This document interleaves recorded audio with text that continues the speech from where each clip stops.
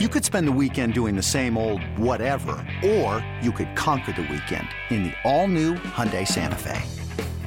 Visit HyundaiUSA.com for more details. Hyundai, there's joy in every journey. This is Peachtree Football. Now, your host, Dylan Matthews and Bo Morgan. Ross, I want to get your take on this because you talked about all the additions, offseason additions the Falcons have made on the defensive side of the football as well. And we obviously have talked about Desmond Ridder. We'll get into Bijan, but they've made some strides offensively as well, adding Bijan Robinson. Obviously, they're going to get Kyle Pitts back. They traded for Jonnu Smith. They signed Matt Collins and Scotty Mill on the offensive end as well. They got Tyler Algier, who was a rookie running back last year, who rushed for 1,000 yards, over 1,000 yards in 16 games. I say all that to ask this. Which side of the ball do you think is going to be most improved this season? Is it going to be the defense with all the free agent acquisitions and all the money they spent on the defensive side of the football and free agency? Or is it going to be what they've kind of invested in the draft with Drake London, Bijan Robinson, and the other free agent acquisitions on the awesome side of the ball? So which side of the ball do you think is going to be more improved this year? Yeah, that's a good question, actually, because I think they'll both be improved. I'm gonna go defense, just because I think they'll still be very run heavy offensively. I think they'll be more explosive with Bijan Robinson. I mean, they're telling us they're going to be more run heavy, right? Like, we don't need to guess. They drafted a running back 8 overall and a run blocking guard. We played tackle at Syracuse, but he's going to be run blocking. I love the way he plays, by the way, in the second round. There's no question that they got those guys to run the ball more. So I guess I just don't know, Dylan, that we'll notice a huge jump forward offensively.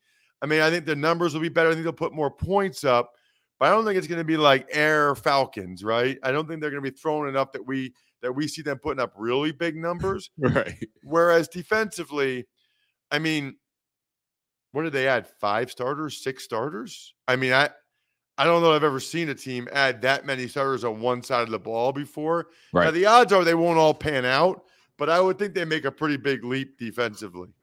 Let's talk about stay on the defense for a second, because to me, the one signing that's kind of gone seemingly under the radar is David Onyemata. The guy is a big dude, plays in the middle, and now Grady Jarrett really has some help inside to help him. So how much do you think bringing in a guy like Onyemata is going to free up Grady Jarrett to become even more? Because Grady Jarrett's one of the best defensive linemen. And obviously, I'm a little bit biased, Ross, but I think he's one of the better interior defensive linemen in the NFL. But he's been doing it by himself for years. He's an unbelievable player. I mean, he's an unbelievable football player. He has not had sort of a partner in crime inside there. He has not had a guy that you probably need to double team in the run game in Onyemata. I love that addition by the Saints, and by the Falcons from the Saints. I hope, and by the way, I think Calais Campbell helps in that regard as well, and I think Bud Dupree helps in that way. I can only imagine what it's been like the last couple of years. I'm a former offensive lineman, right? I can only imagine what it's been like in the offensive line room the last couple of years when you're playing the Falcons. All right, guys, we gotta make sure we know where Grady Jarrett is. And then we also need to double team Grady Jarrett.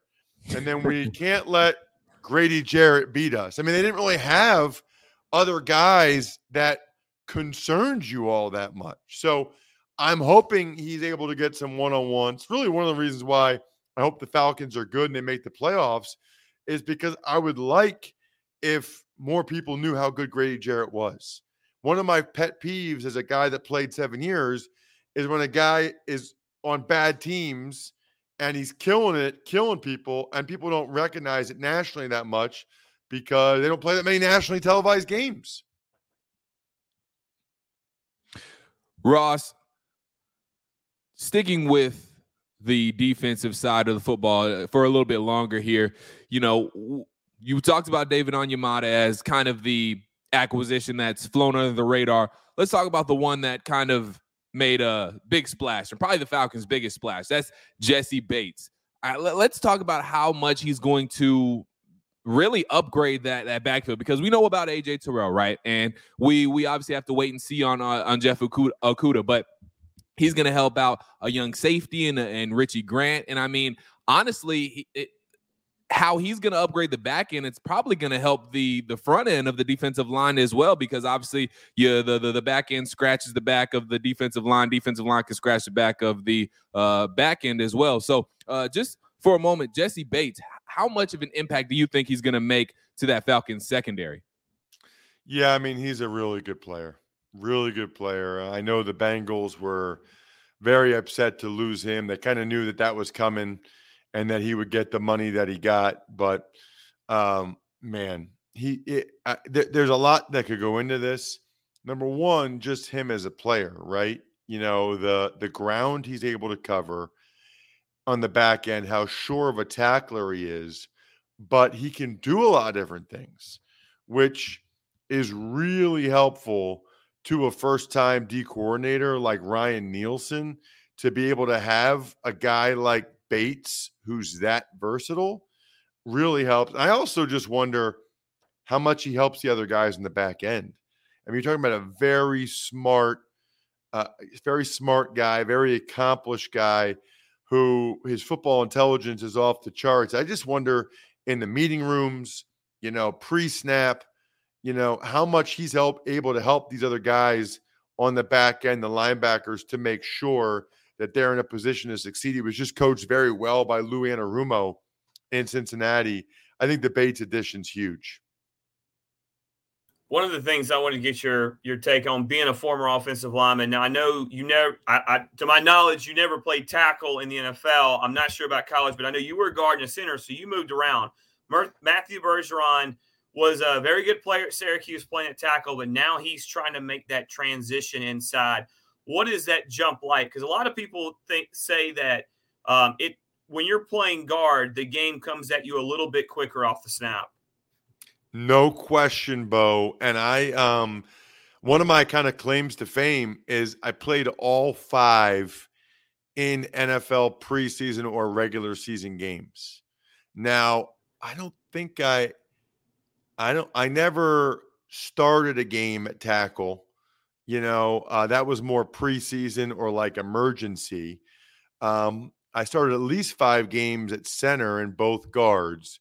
The key to that, by the way, is you can't really be good at any of them. Otherwise, they would have just left me there.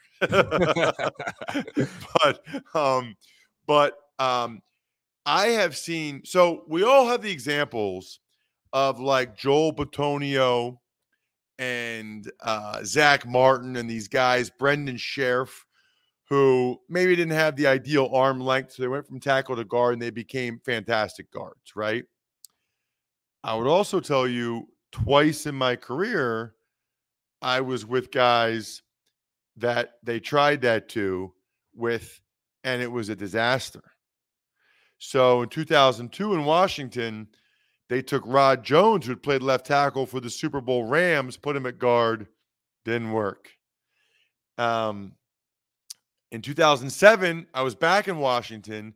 They took longtime Dolphins right tackle Todd Wade, put him at guard. Didn't work. You know, I think it's a little bit easier maybe going from college to the NFL as opposed to long-time tackle in the NFL and then you switch. It's kind of like a young pup. You can mold them and teach them, where it's tougher to teach an old dog new tricks. But to your point, Bo, things happen much faster inside. You know, when you're a tackle in pass protection, okay, there's kind of a timing with it. You know, it's like kick, engage, kick, punch. There's a rhythm to it. At guard, first of all, they are right on you. They are right on you right now. Secondly, you're not going against a 6'5", 250-pound lean dude. You're going against Grady. You're going against a 6 foot, 6'1", 300-pound ball of butcher knives that is just coming up the field right at you, and you can't get any leverage on them because they're this low off the ground. And then the real issue I've seen for them sometimes, Bo, is at tackle, you're primarily blocking the edge rusher, right? At guard, you're tied into the protection with all the blitzes and the linebackers and all the stunts and twists that happen right now. And if you can't process real quick, like boom, boom, boom, boom, you're going to struggle. You are going to struggle if you can't process. So my guess is they already probably have a little bit of a feel for if this is going to be a short-term thing where Bergeron just gets it versus, oh boy, like we got to really do some work here. Hey, do you think, real quick, I know we got we're close to wrapping up. Do you think that's why guards are starting to get paid much better? I mean, Chris Lindstrom's just trying a huge deal because it's just so it's becoming where the interior seems to be so important these days. Hey, it's Kaylee Cuoco for Priceline. Ready to go to your happy place for a happy price? Well, why didn't you say so? Just download the Priceline app right now and save up to 60% on hotels. So whether it's Cousin Kevin's Kazoo Concert in Kansas City, go Kevin, or Becky's Bachelorette Bash in Bermuda, you never have to miss a trip ever again. So download the Priceline app today. Your savings are waiting. Go to your happy place for a happy price. Go to your happy price, Priceline. Yeah, I just looked at it again the other day how much Chris Lindstrom makes. He makes more per year than I made. He makes 5 times more annually than what I made for my entire 7-year career. Well, you would have been getting that money if you were in the NFL now, Ross. No, I wouldn't have, unfortunately. You would have been getting that. I wasn't as good as Chris Lindstrom. So I don't think we're allowed to swear on this, but if we are, hey, Chris. No, I'm just kidding. I'm happy for him. $20.5 million to play right guard. What a world. What a time to be alive. So the biggest thing with them paying interior guys is there's more and more good interior D-line rushers. Aaron Donald, Grady Jarrett. So you got to have guys like Lindstrom. But also, I think quarterbacks, especially the better ones, have gotten really good at stepping up in the pocket. You know, if you watch like some of these guys, like a Brady, the edge guy rarely affects him. He drops back and then he steps up and gets rid of it quick. So if you can keep the depth of the pocket, that is huge. And Bergeron's a banger. And Lindstrom's a banger, which is good because Dahlman's not the biggest kid at center. They can help keep the depth of the pocket for the quarterback, which is huge. Ross, thank you so much for the time. This was Ross Tucker, former NFL player, 7-year vet. Also, like you said, one of the very few guys that played across all positions on the offensive line in his NFL career. That's versatility right there. And obviously, NFL Odyssey insider. Ross, thank you so much for the time today, man. Absolutely. My pleasure. Thank you guys so much for having me. Really appreciate it. Thanks, Ross. Sir.